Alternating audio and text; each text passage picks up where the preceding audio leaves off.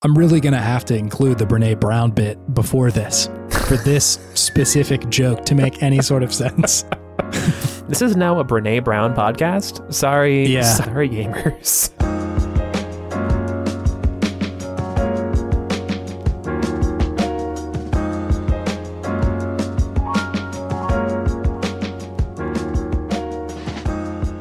Welcome to an evening with two best friends talking about video games. That is what we do on this show. We're now two bespectacled men. Yeah, this is a podcast hosted by two men with glasses. So get ready for some real intelligent Which is talk most now. of them. It is most of It is them. most podcasts, yes. Yeah. David got glasses, and wow, I'm feeling the vibe over here. Chase was shook by my vibe and my martini glass with my drink in it. You made a real entrance with this stuff today. I only see like one little bit of your house, so I can't really see you wandering around putting on glasses or making a martini. And you sure did, and came back in with like you didn't bust down the door, you didn't kick it in, but it felt like you did. Hey, you know, it's a vibe, and I got to live up to it. Is really what it comes down to. I've been given a great responsibility to be a bespectacled man. I hope that's the right word. Bespectacled? I think so. I feel like there's a letter missing in there. Bespectacled? Bespectacled. I think but is that the sounds right like word. a spectacle. I mean, listen, listener, this is a spectacle. I'm seeing a side of David I haven't seen before. And I like it. This is now a bespectacled podcast. Bespectacled podcast. Bespectacled is the word we were saying at first. I don't think that means anything. But what if we said bespectacled? Would that be the two of us then? Two bespectacled. Fuck. Two bespectacled people is bespectacled. Hey, welcome to Video Game Podtimism. It's the Optimist video game variety show where two best friends who now both wear glasses talk about the wonderful world of gaming. My name is Chase. And my name is David. Welcome in to an evening with gamers. With gamers with glasses. Oh man. It's the new subgenre of our podcast. Again, that's all of them. That's most of the video game podcasts. Well, now we're part of the crowd. Yeah, I guess that's true. We'll fit right in. Hey, have you been playing video games, David? I have been, yes. I have been playing games. I would just love to hear about them if you'd be willing to permit that. I've still been playing a lot of Power Washing Simulator. Yeah, man. It's like a cozy, noisy, hydro-powered sweater to wear at the end of the day.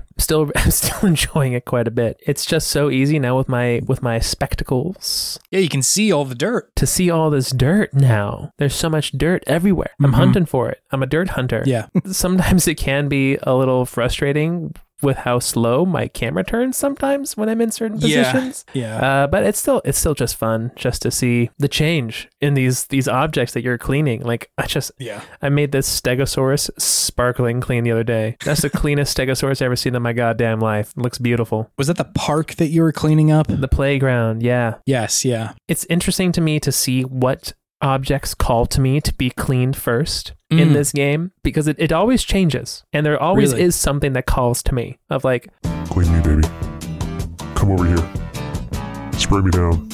I gotta say, the floor is always my move, which I know in real life is the opposite of the correct move. Usually you clean that last, but something about cleaning the floor in this game, I want to set a good base. I was about to say, this seems like a very Chase Albee move of I'm going down the list, and for this time I'm going down to up. Let's get the base of this nice and sparkling, and we'll go from there. Yeah, exactly. Whereas I'm usually like a shed of some sort, a lawnmower, you want maybe. a full object to finish. Yeah, I want to do a full object because I need a little bit of completion to keep going. Like so, sure. I can always look back at the sparkling clean Stegosaurus when I'm like a quarter of the way through the dirty ass ground and I'm just slogging. You've got your shining house on the hill to look forward to. Exactly. And I definitely did figure out how to use the jet head to make to make some fun art in this game too. Oh, sure. You're a little expressive. Yeah. I got to express myself a bit. You know, this is my job, but I can have a little fun too, you know, just have a good time. Yeah. And whistle while you work, man. Whistle while you work. Power Washing Simulator. Fun game. Good I game. enjoy Yeah, it. it's fun. I also beat Tunic. Oh, wow. That was fast. Yeah, I blew through this game. This game was really good. Yeah. I really enjoyed Tunic quite a bit. I'm glad one of us got through this because I felt like that was a big blind spot for me, having not beat it last year. You didn't beat it? I didn't. I sort of like fell off it and then like for a while I was like, I should go back to Tunic, and then picking it back up seemed kind of daunting because there's kind of a lot of like stuff you need to hold in your brain at any given moment for that game. And I never really got back to it. It's definitely one of those games where you have a pretty clear internal map of where things are and how things work and interact together and like what changed in this area when I did that, and you kind of have to remember to go back. But yeah, no, it was really a fantastic game. It's apparently a game that is part of a genre that I enjoy, according to Mallory, my girlfriend. Oh, what is it? Because she sees me playing this game and she's like, "Oh, this looks like a game you would enjoy." And I'm like, "Pray tell, what does that mean?" She said that I always love to play games where I'm a creature on a quest. And I had no rebuttal. I was like, yeah, I do like those kind of games. I was like, Tunic, it's true. Enjoying it. Turnip Boy, enjoyed it. Yeah. Death's Door, enjoyed it. Hollow Knight, enjoyed it. True. Silk Song, man. Will enjoy it. I'm sure I will be a future enjoyer of that game whenever it graces our lives. If we make it to the release of that, yes. Let's not. Not going to jinx it. There is a Nintendo Direct tomorrow as we're recording this, so maybe future us knows something we don't. About that as a possibility. Oh my God, dude, I would be so happy if they're just like Silk Song's out. There's always the risk of it, but it never really comes true. And so my hopes are never that high that I will be playing Silk Song with any sort of haste. But I'm not going to meme this into becoming the Winds of Winter of video games, though. I'm gonna stay firm in my belief this is going to happen, and it's going to be awesome when it does. They're very confident that it is coming out. Like Xbox last year was like, yes, Silk Song is coming out and it will be on Game Pass this year. They said this year, last year? They said next year, last year. Oh, okay, cool. But yeah, do you have any other Creatures on Quests games that you have enjoyed in the past? I can't think of any others, but I'm sure there's multiple others out there. My recall is so bad that I'm sure that I have played a Creature on a Quest game. I was going to say Paper Mario, but Paper Mario isn't a creature. That's a man. This beast, Paper Mario, inhuman creature. I wish I could Google that, but I sure can't. I mean, they're all kind of like Zelda games. Maybe Garden Story. Oh, I was about to say Garden Story. I think is the next one I need to play.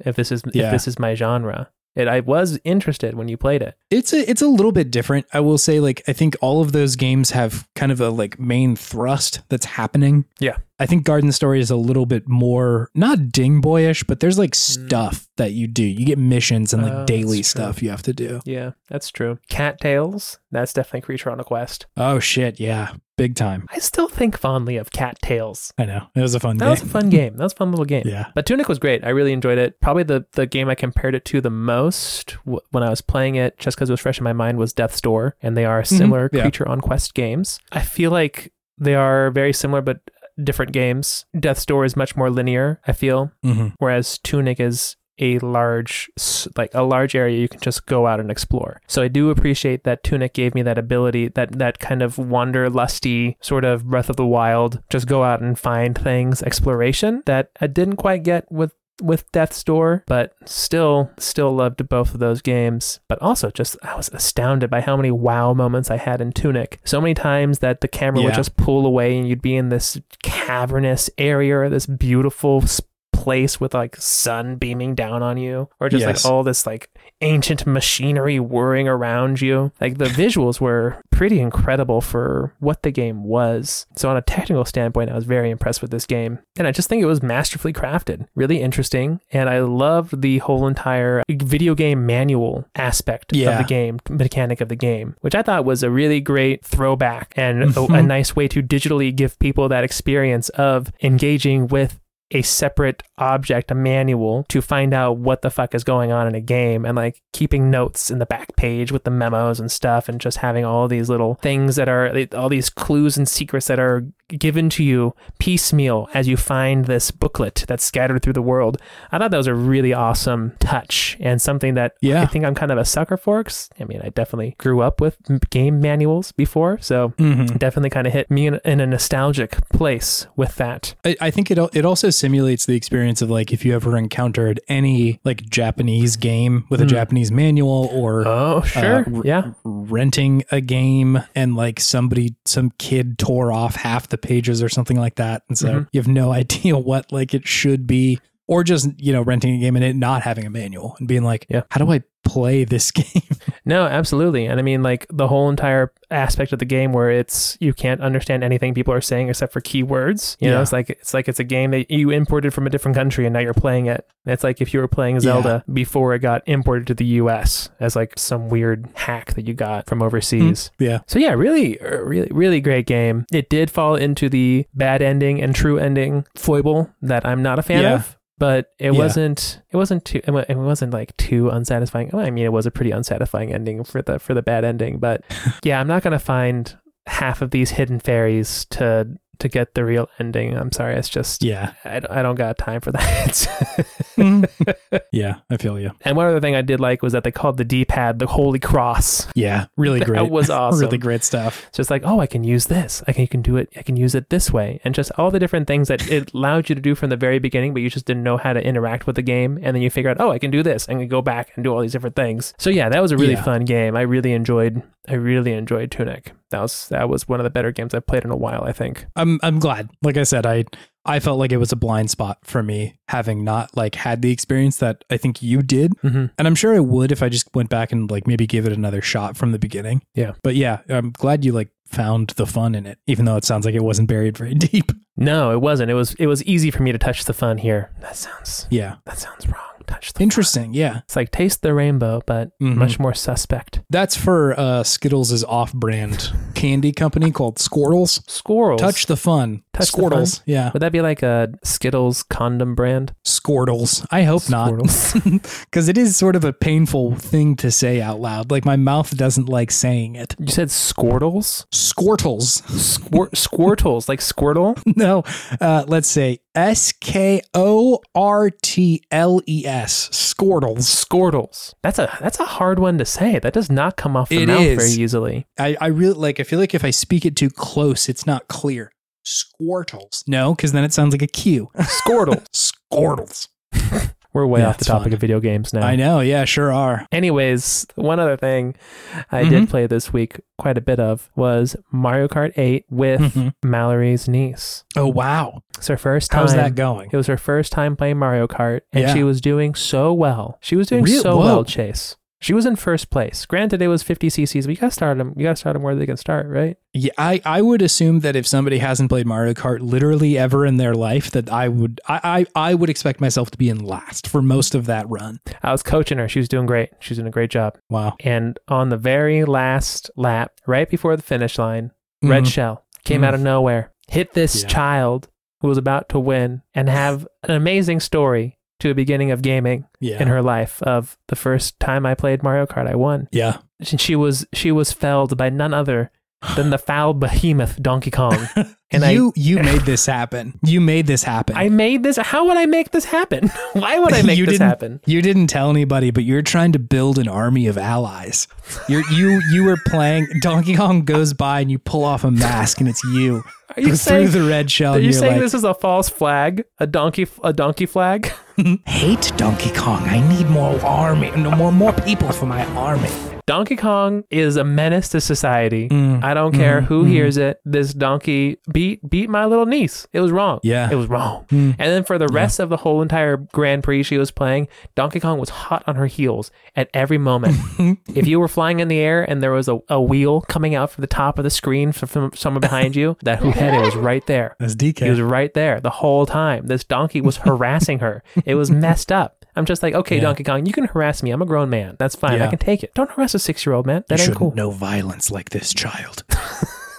That was an experience, and just reaffirmed my distrust and distaste of one Donkus Kong. Donkus Kongus. Donkus Kongus. Yeah, I hear you. He pulls no punches. The DK. It was a foul moment in time. Anyways, that's what I've been playing this week. What have you been playing, Chase? I've been playing some video games, David. Let's hear it. Quick update. I beat Dead Space. Nice. The remake that just came out. I was trying to think about if there's anything really significant that I wanted to bring up since the last time I played it, and I don't really think there is. Most of what I said about it last week is still appropriate and hasn't really changed having beaten the game. It was fun and ridiculous, and to me, not horribly scary, despite the fact it was like icky and gross, which is like, that's what it's trying to do. But I think in giving the player enough power, it's like, yeah, I can deal with all these bozos. It's fine. They're like horrifying to look at, but just shoot them dead. It's fine. These necromorph bimbos or himbos, I should say. It's all good. So like, yeah, I thought it was very fun. The twist that happens towards the end is fun still. I knew it was coming, but was still just like, oh, that's cool. What's the twist? I've never twisted the twist. I'll cut this out, but like, it's not a huge surprise when it happened this time. When I was younger, it was quite a surprise because I was a dingus. And in my Ashley Johnson era. You were in your full Ashley Johnson shit right then. Anyway, this game does the thing that I was fond of that Resident Evil games do a lot, where it gives you a lot of stuff that you can keep when you restart another game. It's like New Game Plus, essentially. Mm-hmm. It also offers you like, hey, if you want to restart, there's a bunch of, new things you can unlock in the game, and you can, play on hard if you want to. And so like just pretty much immediately slapped on another, run and started playing through it. I haven't beaten it, but it's been really fun to like just redo the game essentially with, better armor, and I'm playing on hard. So it's a little bit more of a challenge. Sure. But because you've been playing it the whole time, it's like, it feels like a fun challenge rather than like, this is just way too hard. Like I got this. Yeah. And you've got all your guns from the first playthrough. So it's like, you feel at least a little bit more prepared. Mm-hmm. So it's cool. I really like that a lot of these like horror games do that, where they offer you another way to experience the game after you've beaten it. Mm-hmm. And like New Game Plus is not specific to horror games, but I think horror games can do it really well, because after you've played a horror game the first time through, inherently it's going to be a little less frightening. Yeah. Because you know what's around the corner. Mm-hmm. Being able to lean on that and say, yes, we know it's less scary, so now we're going to offer you just really an action game at this point is cool. Like, it's cool that those things can fill both roles. I think the most prime example of that to me last year was it didn't come out last year, but I played it again last year, was Resident Evil 3, the remake, because it was that, and it was also very short. And so like you could play the game in short order and then do that again. Like I said, I think I beat the second run in like 2 hours or something like that, which is like very, very nice, very fun. So yeah, I had a good time with Dead Space. I think this is a fun one. That's fun. It's like 2 games in one with those horror games now. Yeah, no, it's great. I really like that approach. Mm-hmm. So yeah, more thoughts in it last week, but I think most of it still stands. I also played a bit of a throwback. I fired up GoldenEye the other day. Oh, on the Nintendo whatever expansion pack or whatever it is. So I saw that it dropped there, and I was like kind of aware that it was there, but then saw it on Xbox Game Pass and was like, well, I think I'd prefer to play it on Game Pass. Yeah. So I did that, and this is a weird experience playing this game, man. It's not quite so good anymore, huh? Yeah, I like it's interesting because like I definitely this GoldenEye came out and I played a lot of it at the time. Yeah. I was like not immune to playing GoldenEye. I think nobody was at the time. If you owned or knew somebody who owned an N64, like this was a game that people had. Slaps only. Let's go. Yes, which was fun, but I don't think I held the same like level of nostalgia that a lot of people had for it. Mm-hmm. Like I didn't really think from, a couple years on, I was like, man, there are better shooters than GoldenEye. Yeah. Even like better Rare made shooters. Like I think Perfect Dark is a better shooter than GoldenEye was. Yeah. It even what is it like? I can't remember if it's Agent Under Fire or like Nightfire, whatever the next Bond game was on the N64. Yeah. It was also pretty good by comparison, but like man, it feels pretty clunky.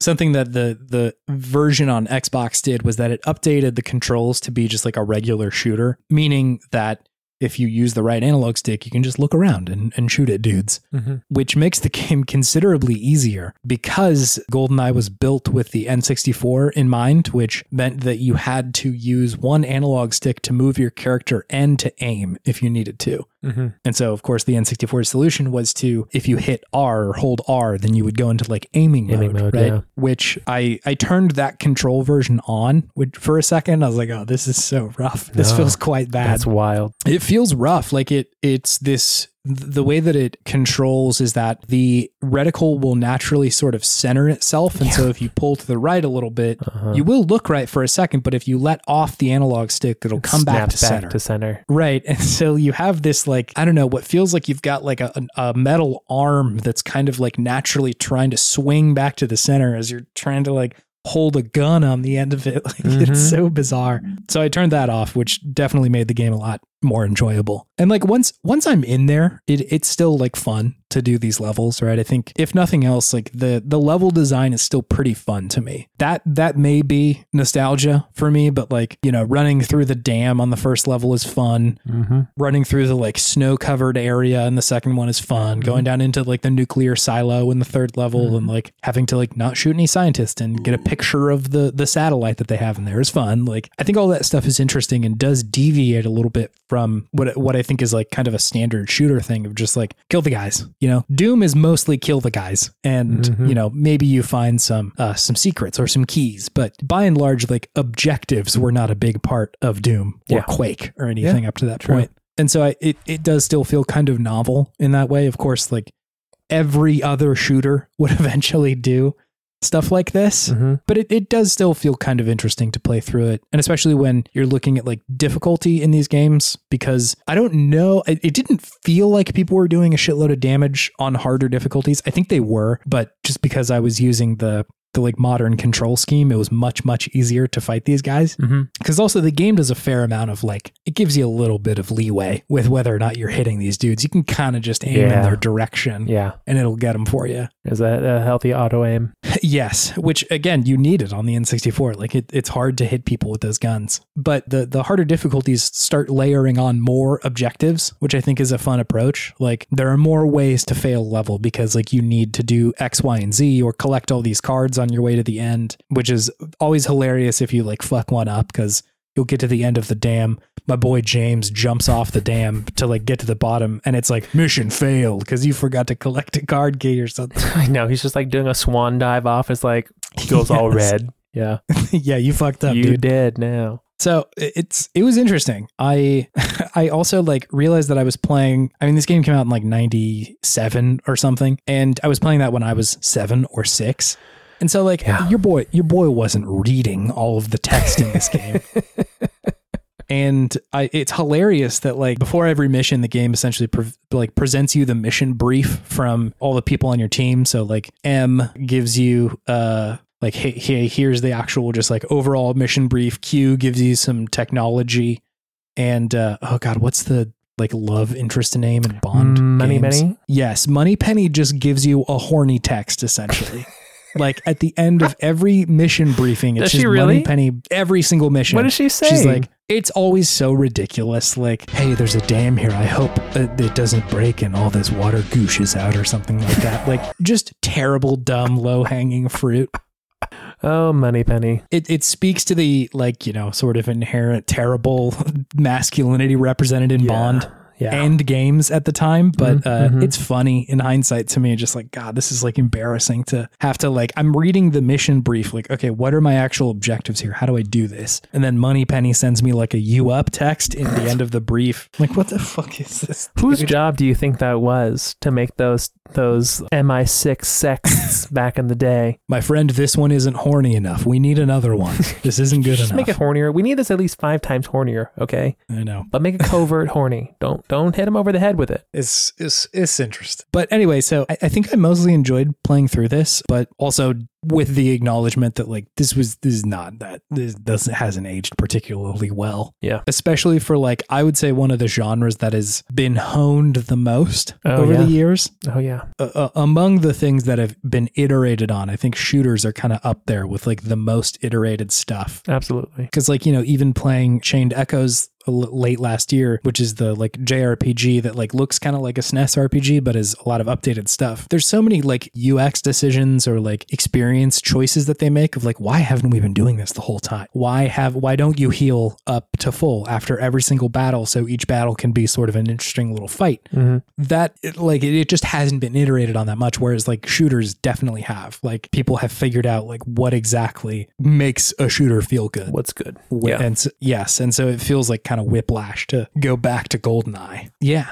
It's fun. It was a fun game, but I'm like, okay, yeah, I understand something why. Different. Do they have online multiplayer? I didn't check. I think they do, but I if I remember correctly about the Nintendo one, it was like something was limited about it in a very Nintendo way. You can only play with people who you share a friend code with? Some such fuckery that Nintendo would do. Like, I never know my friend code. Like, that's probably a more secure number for me than my social security code, for sure. Social security code, social security number. It has more numbers. It has more numbers. Yeah. And fewer people know it. That's for fucking sure. That's true. Yeah, I don't have to tell Steve's Pizza my friend code when I apply to a job there. Steve does not want to be your friend. He just wants to be your employer. No, man. He would like to make some money off of my pizza slinging abilities, which he did. You were just sucking at the teat of Big Mozzarella. Big Pizza. Big Pizza. Okay, so the final game that I've been playing, which is the one that I want to talk about by far the most, is this game called Season, A Letter to the Future. Oh. What is this? Is this game going to be like sad, like a commentary on climate change and some shit? Oh, yes, partially. Like, that's really sounds like some climate change shit. But okay, I'm ready. Yeah, man. Okay, so this is like an indie game that came out very recently. I don't think it was made by a huge team. And I would be remiss if I didn't mention that there was a fair amount of reporting that has come out in the last few years about this place, and specifically the leadership that Scavenger Studios had. It sounded like there's a pretty shitty dude in charge of it. I don't want to give more coverage to the dude's name, but essentially like he was, pretty shitty and rowdy, and like in the reporting had mentioned essentially that like he would get drunk really often and like grope people that worked there, and it sounds pretty terrible. And the only reason I bring it up is just that I think if you're gonna play this game, that you might need to take that into consideration, that that's something that happened with regard to this team. And I know that something a little bit more encouraging about it though is that they have set up a certain amount of like policies for prevention of specifically that sort of stuff at the company, and like third party HR professionals that like came in to try and like clean up a lot of that. And I don't work there, so I can't speak to the quality of that success or the quality of that program, but it's one of the situations where because it's such a small team, like I would want to support the people who are still working there, but it does kind of come with this asterisk on it. Of course, no ethical consumption under capitalism, but still wanted to like call out the shitty behavior before we really talked in earnest about the game. So about Season, the actual video game, it is this game where you are playing as this like fairly young girl, Estelle. Like, she strikes me as maybe in like her 20s or something. The thrust of the game is that you are just wandering around this world documenting it.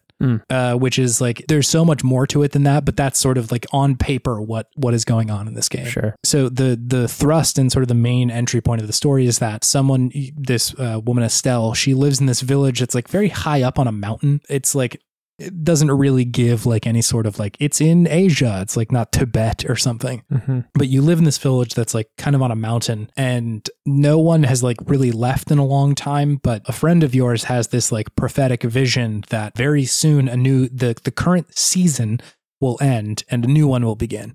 And in this like world, seasons it's not like the weather, it's not like spring or summer. Sure. They're spread out over like, many, many years. Okay. And so the current season that's been going on is about to stop, and a new one will, come in its place. What's the current season? They haven't named it yet. It's like, because it is so current, they haven't like given it a name. But regardless, the thing that happens is that you as Estelle ask this like older woman who like, you're like, hey, I would like to leave the village and I would like to go document the world as best I can so that like a future generation can see it, which is gives context to the very beginning of the scene. Is somebody opening this like scrapbook that has Estelle's face in it. It's clear that like from the beginning, this is the scrapbook that you're going to be like building through the game. Yeah. And so it seems like it's gotten into the hands of someone in the future. And so it starts like that, which is like already kind of a wild conceit for a game like that is not really like anything that I have played before. Yeah. And sort of sets you up with that, and then immediately puts you into the first like scene of the game, which is you are playing as Estelle. It's like a third person game. You're just walking around your house and you're hanging out with your mom, and it is like the morning of the day that you're going to leave, right? That you're going to leave the village. That's some big vibes right there. Yes, absolutely. And like, I'm going to probably talk about this a little bit later, but like, I've got to say that there's a weird connection in my brain between this and Kingdom Hearts right now. Oh. So much of it is just like got this same level of melancholy in it. You eating some sea salt ice cream? I wouldn't be surprised if that showed up. And like, I think Season is a lot more clear with like what they are saying thematically, but like, it's possible that I've just been playing too much Kingdom Hearts recently, but the same sort of like, this is beautiful and sad. Yes. Yeah, I always see Sora's face. Anyway, so this first scene is that you're hanging out with your mom, and she's like, "Hey, this is really cool that you're going on this journey, but I need to make you this like pendant, this necklace." To protect you from, they're a little unclear about what it is, but some kind of like mind disease is what they mention. And the way that we're going to make it is that she's got this like burner set up in the middle of the room that you have to go and collect some items from the house that hold a memory for you. And that represents each one of your senses. So like, touch, sight, smell, and you're going to burn it, which will, bring a little bit more energy into this pendant, but at the cost of your mom losing that memory forever. Once it is burned, she will not be able to remember it. Whoa. Which on the face of it is like, oh my God, this is fucked. Damn. And so you kind of like the first scene is this experience of like walking around your house and Estelle like looking at these items, and she gives you like a couple of lines of dialogue about each little thing you can pick up, which was the first indication to me that like, oh shit, the writing in this is very good.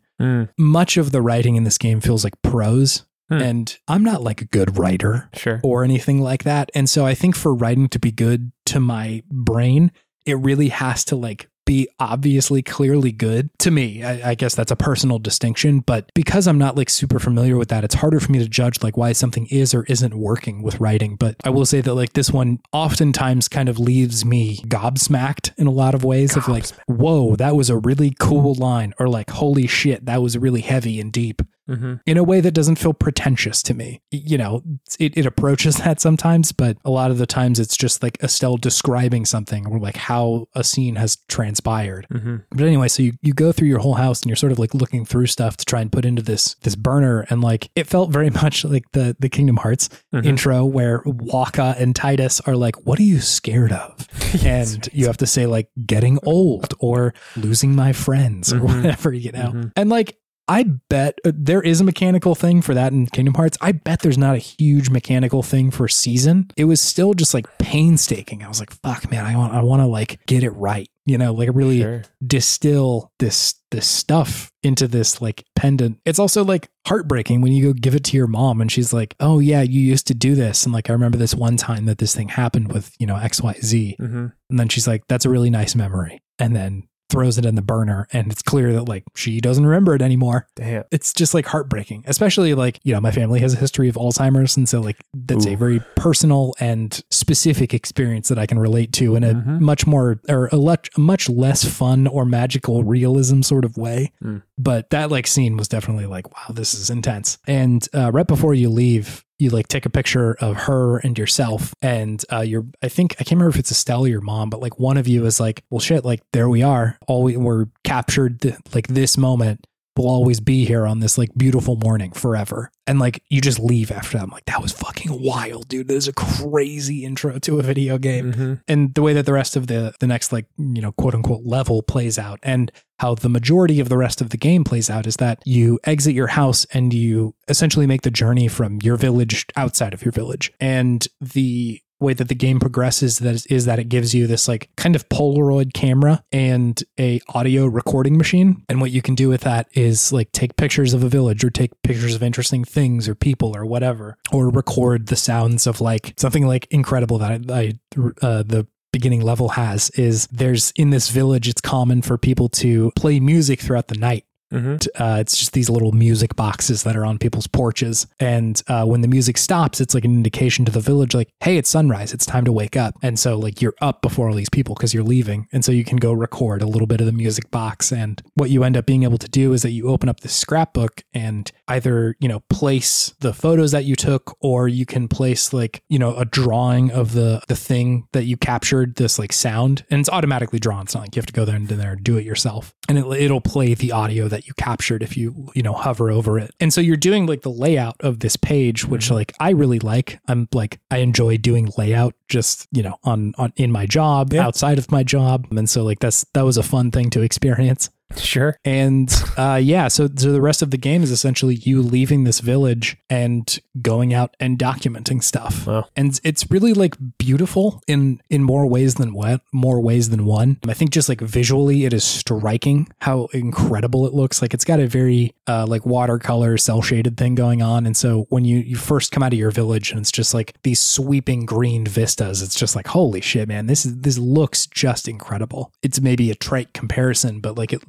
gives me sort of a Studio Ghibli vibe of like the beauty that those movies are able to convey, both like large, expansive areas, but also like very small, intimate places is in this game. And I think that creativity that you see in world building in a Studio Ghibli film is here too. Like the game it shows you a lot without saying a lot. Sure. It's telling you a lot about like, seasons and the world and stuff like that, but it's also communicating like, if you pick up money or anything, the money's currency is called a poem. And so like, if you have 10 poems, that's, 10 money's worth or whatever. 10 poems, is that equal to 1 sonnet? Yeah, exactly. What's the conversion 10 rate? sonnets is an epic. And so like communicates a lot of like what this world prioritizes. And that's there throughout, right? Like there isn't a lot of like danger in this world. It's never, you don't have to fight anything. And so there's a novelty in how it's expressing the world to you that I just don't see in a lot of games. Like it has taken a lot of assumptions that people I think make a lot of the time when building worlds and building games and says, nope, fuck it, we're going to do something totally different. And I really like that. So yeah, the beauty of the visuals is there, but I think, like I said, the writing in it is really good. It's just like parts of it are just like tragic in like very specific and tiny ways, which is beautiful, right? Like that's a really incredible thing to be able to capture in the game. Canonically, your dad has passed away before like any of this has ever happened, but he like left you a poem, and it also seems like a recording of like, how my daughter should be able to like leave the village, right? How she's be able to do this. And it's this like recording that you listen to right before you leave. And it's incredible, right? It's your dad's telling you to like, all right, if you're ever like overwhelmed or something, I want you to like lay down on the ground. I want you to close your eyes. And the game, of course, like, goes completely black and you're just listening to the voice of your like dad. It's like, I want you to feel the ground and feel all the people that you're seeing for, like all the dead people that aren't here anymore, or all the people who have yet to be born. Whoa. You're like living and seeing and breathing for them. And like to feel that support underneath you. It's just, again, it's incredible, right? It's just so good. Damn. That's deep. In a way that doesn't feel like, somebody's trying to flex their thesaurus. It's just like, that's nice. It's a nice way to write. We out here thesaurus flexing right now.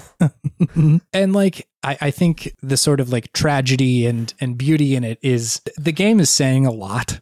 Once you get to sort of like the main area, there's like a kind of a more open area that you eventually get to that you're like really trying to explore in earnest. And I think the game has a lot to say about like memory and the pain of remembering, like just how hard it can be to carry on with like so much stuff in your history, or, what we carry as a people or a culture or anything like that. Sure. And how also difficult it is to capture any single moment with any sort of accuracy. Like every time I take a picture in this game, I'm like, it doesn't get enough of what I'm trying to look at here. It doesn't look right. What an artsy man. Yeah. Or like whenever I'm making the scrapbook, I'm like, I don't know if that page is perfect, right? Like there might be more to it than that. And I think it's speaking to this difficulty of capturing the moment, which is like, that's just a thing that people deal with, like it is not necessarily something that somebody who is a photographer deals with. It is that, but also like how hard it can be to just like be in the moment and live in something and experience this like specific slice of time, and how like you'll always be there, but you also won't be able to like remember it perfectly or anything like that. Yeah. And, again, as a dude with existential crises galore, like I don't always worry about like, my car got all fucked up or something. I'm going to have to pay some money to do that. Okay. Or like I work in tech. And so like my job is currently at risk. Okay. Like whatever, man, like it'll be okay. Sure. We'll figure something out. And like, that's a privilege to say that because there was a time when that wasn't the case. And I know that that's still not the case for a lot of people, but that sort of stuff just doesn't really bother me. But the shit that does bother me is what are we doing here? dude, does this mean anything? Does this matter? Am I going to like, are there really important things that I'm doing? Am I going to be able to like distill that at any point and capture that in a way that is meaningful, which is good. I like, it is surprising to me that a game is able to draw that feeling out and simulate it. So like, it's just incredible. I think this game is so fucking good. Nice. Yeah, it is. I sort of suspect that this game, depending on who plays it, will speak to different stuff because there is a lot in here. Yeah. Right. Like there's also like, I haven't spoken to even like, 80% of what's going on in the game. There's so much shit happening. The world itself is clearly some sort of ecological disaster has happened. Yeah. Or you run into a group of people eventually that are like grappling with how best to organize themselves and stuff like that. So there's all sorts of stuff going on in here, but I think that's like kind of a good part of the game is that it is saying a lot of this very well, so that if you're coming into this, there's a lot of stuff that will speak to you. I read a review of this. I don't want to name the name just because like I don't want to dunk on this person or anything. But like they reviewed it and they're like, oh, I was able to like walk into an area and like cheese the game by just taking 5 pictures of the sky and filling out my scrapbook. And I'm like, the game is just like begging you not to do that. It's just like, please, like steep in the moment. Chase for a then second takes a sip like, of wine and goes, uncultured swine. And so it's like, the game is just like at every moment is presenting you with like incredibly small and like incredible moments. And to sort of ignore that is to me kind of missing the point of the game. It's like, I get that it might be hard to get in the headspace of playing this and being like, I'm going to give this game the time that it's worth, right? Because it is asking you to be able to be in the right headspace of patient and not needing a game that moves really quickly. Yeah. Because it isn't that. Right. It isn't that kind of game. It reminds me a lot of it in some ways. Eco, the previous game from Shadow of the Colossus people, and like not tonally in like the kind of terror that is in Eco, but I think like visually and just the way that the game is asking you to play a little differently than you might be used to. Sure. It felt kind of similar. I'm also weirdly reminded of Dark Cloud 1 specifically. Oh, okay. Because and we played this fairly recently. You know how in Dark Cloud, like when you go into the dungeon, you come back with those like little like bits of the village. Yeah. It's either somebody's house or like a carriage that sits outside their house or the person who lives in that house. Yeah. This game is kind of similar in that, you're putting together this like page in a scrapbook of enough stuff for like an area. And it always tells you like, hey, you're in the strawberry field now or something. And once you get enough like stuff captured and put on the page, it'll sort of unlock like, I think they call it like a conclusion, which is your character just sort of like takes a second and reflects on like the whole area and like says something. If you're in a cemetery, it's like talking about who lived here or like what these people thought about death or like what the ritual was to like, talk to people beyond the grave and that sort of stuff. And so it feels kind of like Dark Cloud when eventually you get all the pieces put together for this one little area. It eventually sort of materializes in a way that feels very satisfying to me of like, nice. I like got enough of it to get a little bit of a ding boy for real quick. Sure. You always find the ding. So yeah, I totally aware that like there is so much of this game and I'm chewing on a lot of it at once. And I also suspect that even after I beat it, I'll probably need to like think about it for a while. And I'll also say like this game probably isn't for everybody. This doesn't sound like it is. Yeah. No, I could see it being frustrating in its pacing or the kind of game it is, right? Like it's really slow. And the way that you move is kind of like meandering and there's not really like, there is not a thrust in the way that I think a lot of games have, but I think it is asking you to experience it. I don't think your decisions at the end of this are going to matter. Yeah. It's not like some dude's going to pop out and be like, that was a fucking sick photo of that horse, dude. It's just like the story. They should make that game though. They should make that game. Horse Photographer Simulator. And a nice man complimenting my horse pics. But I don't think it's really going to matter at the end of it. And I like the point of the game, I think, is not to do that. It's for you, the player, to experience what is happening in the game and like reflect on what you choose to capture and how you choose to capture it and like what your approach is in these games. Because you could also definitely not capture everything, you know, or you could just try and live in the moment. And that's like, there's oftentimes like dialogue choices where the game pretty directly asks you like, what are you doing here? And you can answer like, I'm trying to document everything, or I'm just trying to like see this place, or anything like that. And so I think it is, the game is trying to say to you, like, this is the point. Like any single moment of this game is the point. Like I said, I bet that that's not everybody's cup of tea, but for me personally, I'm just like, I love that, man. The game is saying something, which I'm always a huge fan of. But when do you get the BFG to blow up the things, the monsters? When do I get a battle rifle? How do I quick scope in season? When do I 360 no scope? Where's that part of the game? Can somebody make a sweet MLG clip of me playing Season?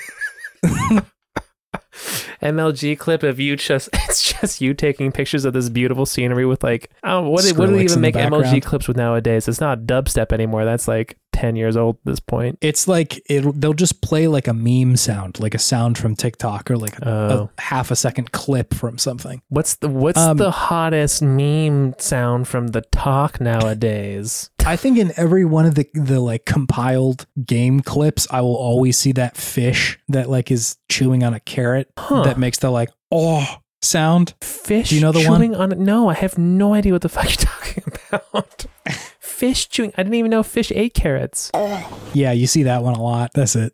Nice. Anyway, Season is a good fucking game. I am so impressed with it, and I'm interested to see how it ends, because I think like this game could end very badly, and that would probably affect it. You know, like if Dead Space ended badly narratively, I'd be like, well, oh well, right? Like it's still fun to shoot necromorphs, but I think I am interested in Season because of what it is saying as a whole. And so if it like totally drops the bag, then it will probably be a little bit less interesting. But even still, I think what it's doing with like how it's asking you to capture the world and what it's asking you to think about is really cool.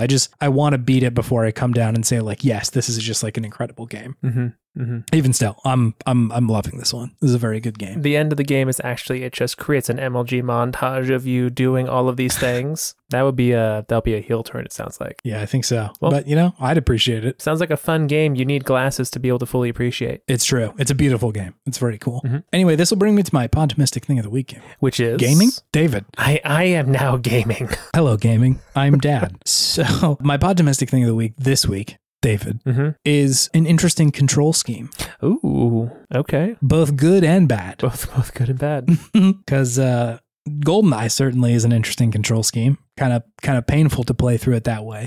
But something that I will say that Season does very good, it's got a great bicycle control scheme, David. Bicycle? Real good bicycle controls. Nice. Do you control each foot? You control each foot. No shit, I was joking. No, you do control each foot. And it's not like hard. It's not like you're playing fucking Yanya Kabbalista on the PS2 with the little skateboard. No, it's not co-op. It's just like you on the... I'm playing on the PlayStation, so you get that real nice like feedback from it. But triggers. Exactly, yeah. So if you hit the R2, your right foot will pedal, and then if you hit L2, your left foot will pedal. And so you kind of just do that back and forth. And it's like it doesn't take you that long to get to pretty much like your top speed, where it asks you like, okay, you don't have to pedal anymore. But just, love that. Really good. Really, really good. Nice. A good control scheme. I always love it. I do love a good control scheme. Shouts out Ape Escape. Ape Escape. That's a good one. Love to throw a net with my right analog. Jet Li's Rise to Honor, anyone? Totally. Just use your stick to aim at stuff. Use all the sticks. Sticks only. Sticks only. It was sticks only, wasn't it? I think so. I think maybe you used like the shoulder buttons, but I'm pretty sure like all the fighting itself was sticks only. Man, what a game. I have that game. I think I never really played it though. Yeah, if I remember correctly, tried playing. I'm like, this is silly. It doesn't feel so good.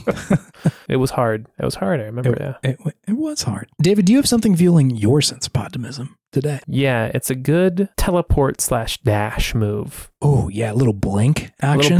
Blink. That's a perfect way of saying it. Blink.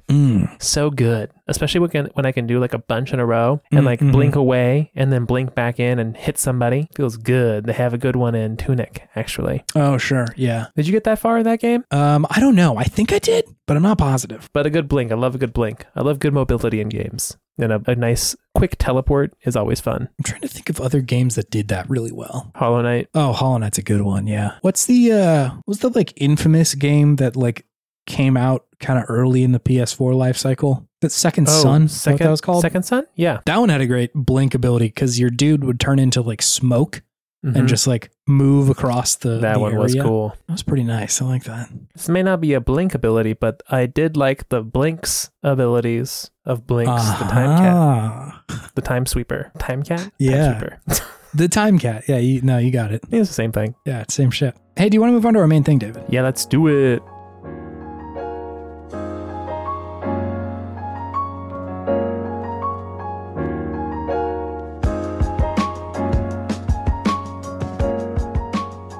Hey, David. Yes? It's Good Games. Hi. It's a segment where we talk about the okayest games of yesteryear and gush all the things that we love about them. Mm-hmm. That's it.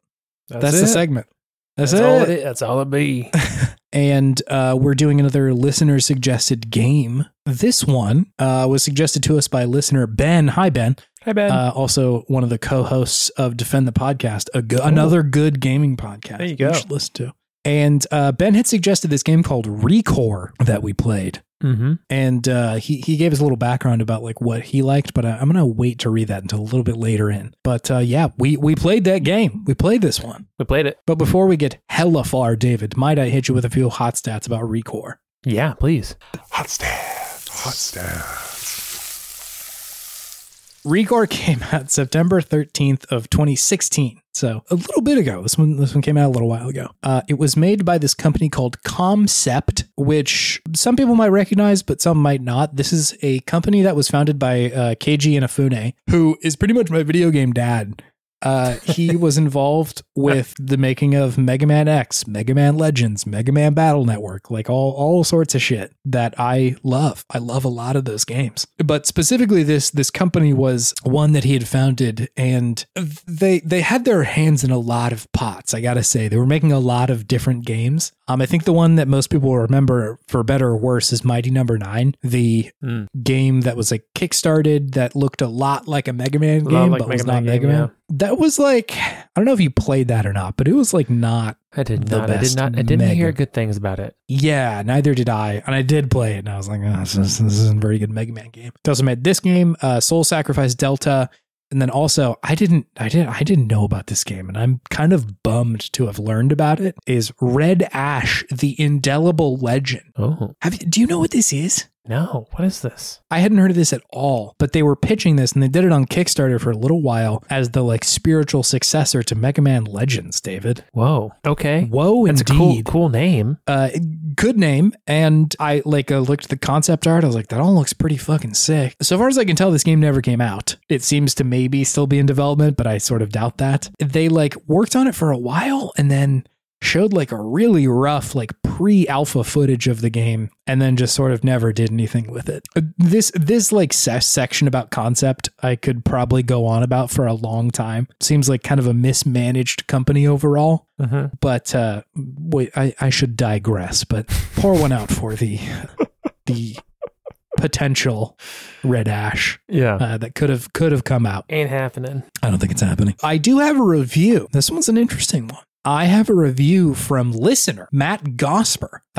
Whoa. Yeah, he writes for Stevivor, I think is how you say it. It's an internet site that reviews games. This is a first. This is crazy. I know, it is a first. We were chatting in the Podtimism chat, and I knew that he reviewed games. He'd like posted stuff about his Fire Emblem Engage review, and I was like, oh, that's cool. And then he saw that we were doing Recore, and he's like, hey, I reviewed that game, like that owns. Another one of our listeners, Rufus, says, or I had said, I'm going to give that a read. And one of our listeners, Rufus, chimed in and said, do you mean translate? And I said, oh my God, we could do that. And so here we are. This is fun. I love this. I have taken Matt's review and run it through Google Translate a number of times, one language into the other, to mangle it up real nice, which I think it did. Yeah. I'm going to read the review now. I'm very excited. Yeah. Matt kind of said, despite this problem, I still play Red Chord. Not many people have read his story, but his details piqued my interest. Wars are different. Oh. Gang attacks may force you to start and stop and start and start. You can level and collect all over the world, so Nintendo isn't ready to give up on its Metroid ambitions. By the way, it is strong enough to last for a long time. And at the time, Matt gave that a 7 out of 10. Strong enough to last for a long time. Like the used car salesman came out there at the end, it seems like. This baby's got a lot of miles left on it. Still got a lot to give. You know, shout out to you. That was actually probably one of the most coherent translations we've had. So well done on your review. Yeah. I tried to mangle it and it just kind of refused. I was like, okay, well, you know what? That's it. I kind of understood what Matt was saying here. It's nice. Matt, the unmangleable. It's his boss name. Absolutely.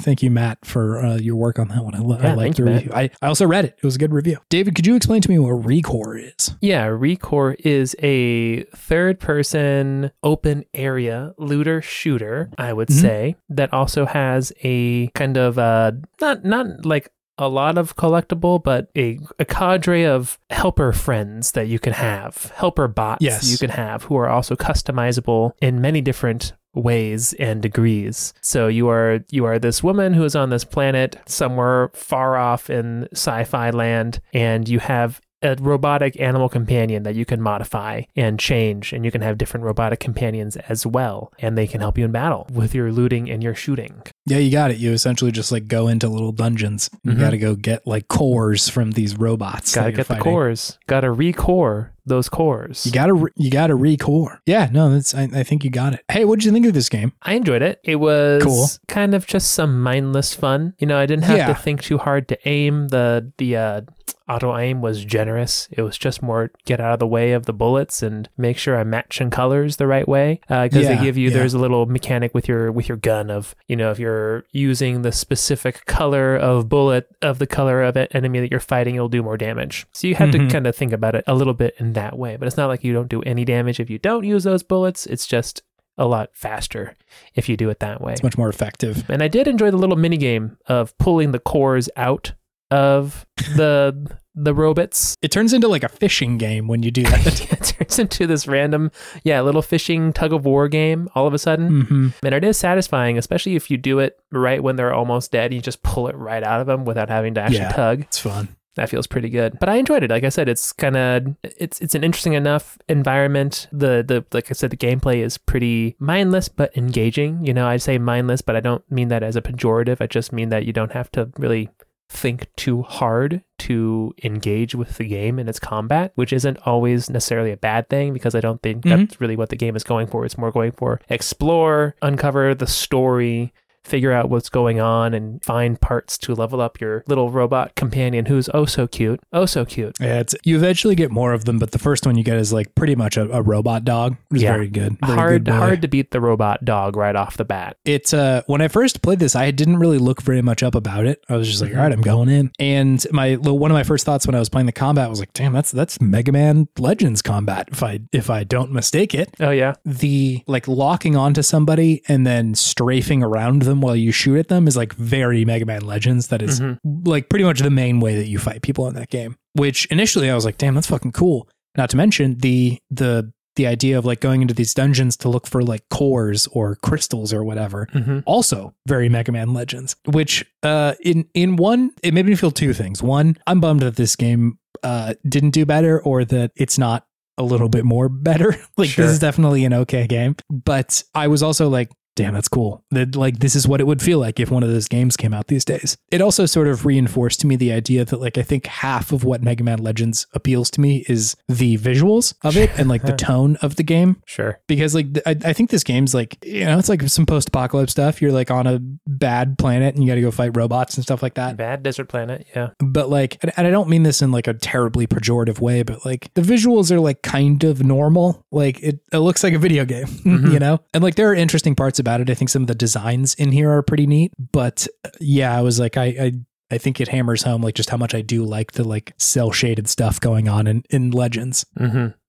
But after having read like, oh, this is the guy who did Mega Man Legends, it makes sense why all of those influences are here. And yeah, I agree with you that like the loop of the game is pretty fun. It is kind of mindless. Like you're just like, all right, I got to go into this area and there's some cores I need to get. And like, there's a place that I have to go to and like find all those little like green bots that are hidden somewhere to open up a door. It's not like hard, but it is kind of nice to just like have on and play and stuff like that. And like, yeah, I think that for whatever reason, the companion stuff does kind of appeal to me. I like being able to level up your friend as like your main way of getting better in the game. Make your dog stronger. Make your dog stronger. Whereas like in most games, they would just let you upgrade like your gun or something like that. But this one's like, no, you're upgrading your robot friend, which is cool. It's true. And I did enjoy that they gave you different looks for your robot friend. Like I definitely got the head that looked most like my dog growing up. And I'm like, I don't care what the stats are. This is staying on you until maybe I find another one that looks like this that has better stats, but this is you now. Shouts out Coffee. Shouts out Coffee. Gotta give them big pointy ears. Love it. Yeah, them German Shepherd ears. Good stuff. Yeah, definitely. It's cool. I thought this game was interesting and neat. I didn't like look up what happens in the story. So like I can't speak to whether or not it like got like real interesting, but like there's a lot of stuff going on of like it seemed I think there's some stuff about like the people are trying to like colonize or not colonize, but like explore these worlds and like try and overcome. I think there was like something called a dust devil plague that like ravaged Earth. Things are bad on Earth, so people are trying to find a new hospitable planet. Yes. But they don't go as well as I think it will. Right. Yeah. It reminded me of something. Oh, it kind of reminded me of Mass Effect Andromeda. Oh. Which, you know, is that's a whole other can of worms, but like just conceptually the story kind of sounds similar. It kind of reminded me of Interstellar. Yeah, I get that too. Earth's makes fucked, sense. Go find something else. Yeah, there's no Matt totally. Damon to come and try to fuck you up. I guess maybe he's Victor. I just like how they talk about Victor, and Victor's just a robot whose name is Victor. I know. Yeah, it's really good. So some of the characters in this are actually pretty fun. Like the fast travel creature that shows up for you every now and then. Violet? Yes. Yeah. Peppy creature. Reminded me of a Moogle. Yeah, they got a little Moogle vibes to them. That's true. That's totally true. I hadn't put that together, but you're right. Can I read to you what Ben had to say about this game? Yeah, please. It was a nice message. I had asked him if he had anything else to say about ReCore, and Ben had said, I experienced ReCore at a time where I was overly critical of games without actually playing them. He said, I had begun an experiment with a couple of friends where they'd task me with a benign game from their backlog as a palette former or foundation setter, and ReCore was the first game I was given. What I remember about my experience with it then was being surprised at the attempt of the system harmony. There are a few different mechanics rolling around in here, and as the game goes on, it melds and meshes your abilities and points it all towards the end-ing. I was impressed at what it was going for, but I remember feeling it was already antique, old by proxy, because it wasn't presenting anything new or innovative. He says, when I reflect on ReCore, I think fondly of it as a collection of ideas that a studio tinkered with and ultimately made something of a game with it. I enjoyed the roster of knack companions, that's a tough one, and their rotating utility around the world. When I think about it now, it's not as much of an antique as it much is an artifact crystallizing a subgenre of collectathon platformers that existed in the middling generation of the consoles, and I'm grateful for it. Which is well put. It's a well put way of describing this. Absolutely. I think I mostly agree, right? Like, I think the mechanics do feel a little older. You can feel them in there. And like, it's interesting. I always wonder, like, I think games sometimes can feel like they're being like, you know, throwbacks to other genres or other like games in the series or anything like that. But mechanics don't always do that. Like it's very rare that you get like, ooh, that's a nice throwback mechanic or something like that. Unless it's like a game, you know, like Chained Echoes, that's like, we are specifically trying to be a 90s video game. Sure. There's a part in Death Stranding that is a throwback to something else, but it's very deep in the game, so I can't really talk about it. Okay. But yeah, it's an interesting point of like what mechanically has evolved and like what feels old. Because I agree, it does feel kind of old, you know? Yeah, definitely. I think like the shooting mechanic of it definitely feels old, but there's part of the companion portion of it that doesn't feel old. That actually reminds me of God of War. Yeah, for sure. Right? In that you have a button that is kind of hotkeyed to your companion, then you can upgrade your companion in a different screen and make them stronger. So that was kind of an interesting parallel that I saw, which is, you know, it's very much heralded as a very modern game. And I'm trying to think about other games where you have that ability to have like this other creature thing that is with you, and you're able to command it to do certain things during combat. I guess maybe a little bit of Nier as well with your pod, which is maybe not quite so much the same sort of deal, because it's just like acting as your gun in that game. I did think that was maybe a fresher thing in the game than some of the other stuff. Yeah. But I do agree that, like the overall game design of go into the dungeon, delve down deep, find the thing, and come back out. Tried and true.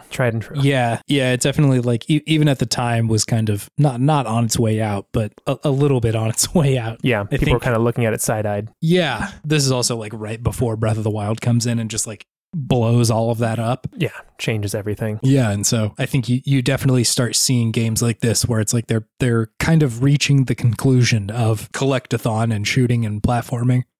Because there is a fair amount of platforming in here. There's a double jump. There's a dash boost in the air. This isn't totally true all the time, but I was also thinking, like, I wonder if this is what, like, Jak 2 would feel like if it came out in 2016. I did get some Jak vibes just with the double jump and the shooting. Yeah. It physically sort of reminded me of playing that game. Almost no other way, but just like that double jump kind of feels like Jak and Daxter, and this shooting feels a little Jak and Daxter. You have a little creature on a quest. Creature on a quest, man.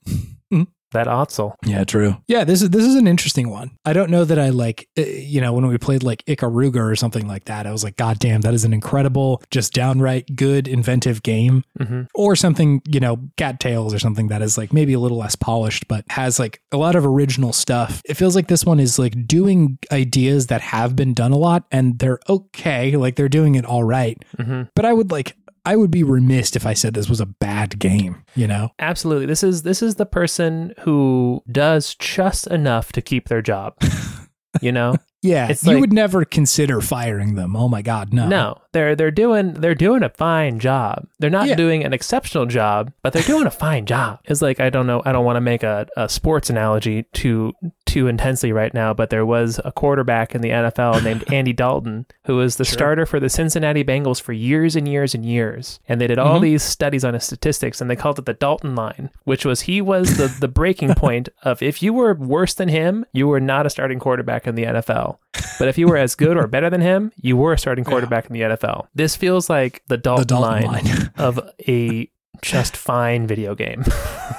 If you're any worse than this, it's like, oh boy, like, I don't know if I can delve too deep into this one, but if you're better, like, wow, okay, what's going on? Something interesting in there. Exactly. Like this is the most average game, and that sounds mean, but like it's not a bad thing, I don't think. No, yeah, I don't think so, because like the game is still doing a lot pretty well. Exactly. I think it's interesting that Ben was tasked with this as like a palette former, because I do think like this game will show you like what it is to be okay game and what you can appreciate or dislike about it, right? Like it will point out to you what feels bad about it. In a way that will kind of build your taste, right? Because like, I don't know if this is true for anybody else, but when I play like a really perfect game sometimes, or, maybe 10 years ago when like I wasn't thinking quite as critically about games, but like when I played a really good game, it was kind of hard for me to pick out exactly what was working right all the time. Or when I played a catastrophe of a game, it was like everything is wrong.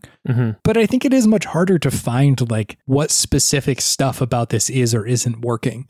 And like, I think it's true that would probably develop some taste in you, like trying to figure out like what is working about this for me. Absolutely. I think for me, it's definitely the companion stuff. I like the companion stuff. And you're right that like, I think a lot of the time when you have a secondary character or a companion, a lot of the time they want you to just control that other character completely. Like, go into the body of your friend and now you're them and you can fight as them, rather than just like press a button and Atreus will shoot an arrow. Exactly, right. And you're sort of controlling the battlefield rather than just one person, which is cool. I like that. The collectathon stuff, I could kind of take it or leave it. Exactly. Yeah.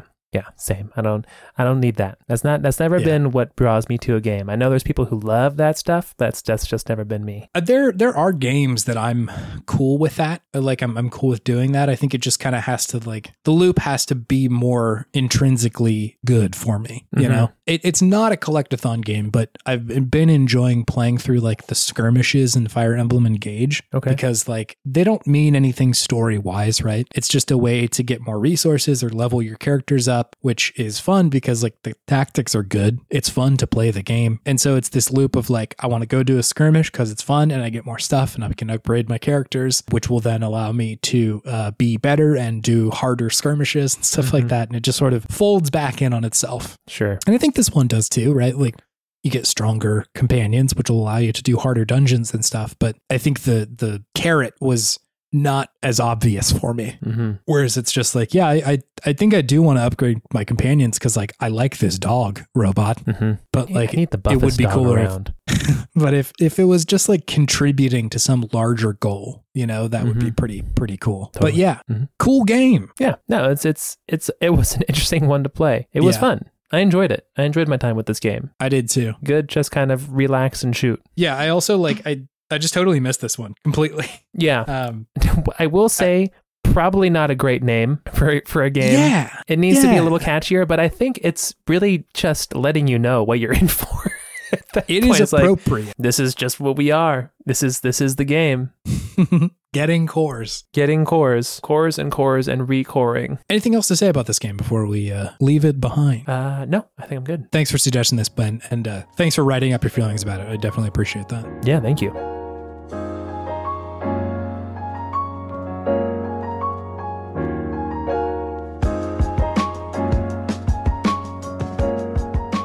Couple of things. Hello. Hi is the first one. Whoa. Hello and hi. Yeah, you get both. 2 for 1. 1, if you want to go on the internet and like see our internet presence, that's a weird way to describe that. There's podtimism.com. It's a place that you can go see our social medias or get a link to the show or see what games we've covered. There is also a new section of the website that I built. It is the podcast art of the show. Recently, I've been like kind of in my spare time just making covers for our episodes, for any of them that like featured a game specifically. You're really letting everyone know why you liked Seasons right now, huh? The layout? Is that what you mean? Yes. The little art that you make for each episode. Yeah, no, it's very satisfying. I really like doing that. Like removing the normal cover or like getting the box art for something without the name on it and then sort of duping the text. Very fun. I really like that a lot. And so I did it for most of those. So if you want to go check those out, there's just another part of our website. I think it's the podcast art gallery is maybe what I called it. I don't remember. But yeah, that's on there if you want to go check those out. There's a couple of good ones in there. I really like the way that the Super Metroid cover turned out. That one was pretty good. A lot of those earlier ones, I like, the Mario Party one. Really, really liked that. Cruisin' USA, Cruisin' VGP. That's fun. I like that. Ooh, with the 3 letters. Yeah, exactly. And the Spider-Man cover I thought was pretty fun. Anyway, you get the point. You can go check it out for yourself if you want to. So that's there. You can also find a link on there to suggest a game if you want to. We will play games if you tell us to, like we did this episode. So there's that. What else? Quick shout out to two shout outs, actually. One, the first shout out is for Scout. This is a Scout out. As usual. As usual. She made our podcast art and she did a great job. You can check out any of her stuff. She's at Humble Goat on most places on the internet, but you can certainly check her stuff out at co-fi.com/humblegoat, which is her Ko-Fi page. And you can buy her a coffee or buy some stickers. Also, just big shouts out to an author that I know named Brene Brown. I'm a big fan of Brene Brown, and I've always been a big fan of Brene Brown. And I think you should be too, David. What is this from beyond the pale? Big Brene Brown head over here, huh? Big Brene Brown head. Something in the universe was telling me that you doubted my knowledge of Brene Brown, and you just felt the need to flex on me with some Brene right now, huh? Yeah. Man. Okay, sure. I see you. I see you, Salby. Brene Brown. No. I mean, she's great. She came and did a talk in my grad school one time. Oh, that's awesome. Unrelated. Mallory texted me before this and said, "Do you want to troll David a little bit?" And I Which said, Chase's answer is always yes. Yes, I would like to do that. So but do you really like Brene Brown? Yeah, I've seen her, or I've watched her TED Talks a fair bit. She's got good TED Talks. The T-Talks. Anyway, that wasn't part of the podcast. I just wanted to fuck with you. That was good. That was good. Yes. You said it. I'm like, this is bad. This is bad. They're talking to each other. They're coming for me. What else? Oh, also, if you want to help the show, there's a couple things you can do. One is reviewing it on Apple Podcast or Spotify or whatever. Spotify is a lot easier than Apple Podcasts, but both are available to you. The definitely more effective thing to do is to tell a friend and say, hey, I like this podcast, and you might too. Definitely seeing more people chatting about it. So that's nice to see and appreciate that. Even if that was not your intention, still appreciate it anyway. I love hearing about the show, and just like, I just like talking to people about fucking video games, man. So that's fun. It's good. Thank you. Thank you for engaging, and thank you for hanging out and being a podtimist. It's great. Yep. Yeah. Usually then I go into saying thank you for listening, but we sort of just did that already. So, you know, listen to that last part again if you want to know our feelings. But thanks for listening. We do appreciate it. Yeah, we love it. David, do you have any gaming wisdom for us to leave on today? Yeah, you know, if you are stuck on a desert planet, toiling away, it's just you and your robot companion. Yeah. You know, just make sure that you packed some Brene Brown, some light reading. She'll definitely get you through that tough time. Yeah. She's great. She's a smart lady. She knows what she's talking about. I don't even know what she does talk about. Positive psychology, I'm guessing. Yeah, it's about a lot of it. Real with your emotions and stuff. Be real with your. I mean, yeah. If there's any ways to be real with your emotions, it's on a desert planet where pretty much everything is trying to kill you. Yeah. You got to conquer your emotions to be able to survive in that harsh environment, and that's kind of just like the real world. That's true. That's very true. You know, a desert planet could be your backyard. It's true. Core bots trying to get you. Never know. The desert planet of your mind. The desert planet of your mind, and the core bots of your maladaptive patterns and emotions and thoughts. Brene Brown will help vanquish those with you, alongside you. I'm really going to have to include the Brene Brown bit before this for this specific joke to make any sort of sense. This is now a Brene Brown podcast. Sorry gamers. Sorry gamers. It's all about emotional health now. Hey, that ain't a bad thing. I guess that's true. Knowing a lot of gamers, maybe not our audience, but a lot of gamers at large, maybe like a mental health podcast wouldn't be such a bad idea. Oh, absolutely not. You feel me? You know? It's always good just to check in with yourself. See what's going on in there. Take a look underneath the hood, you know? Kick the tires, check out the hood, see what sort of like baggage you're carrying around. I mean, it's probably something. It's probably something. Why is your chest all tight all the time? What are you thinking about? What terrible stories are you feeding yourself all day? Why are you grinding your teeth, huh? Oh my God, dude, don't get me started. Your boy has to wear the night guard so that I don't just grind my teeth into dust in my sleep. I have to get a crown because I because of said my teeth grinding. Open. Yeah, almost positive. I can't think of any other reason why that would happen. Them shit's expensive. They are expensive.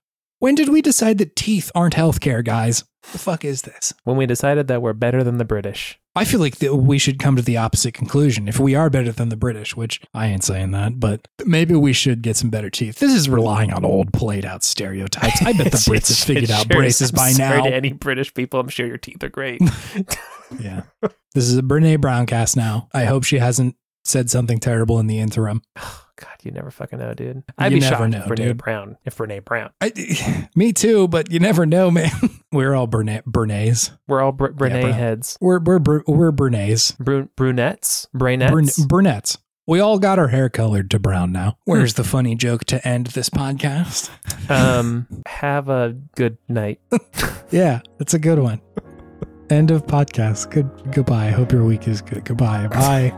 Bye, Brene Brown. Bye, Brene Brown.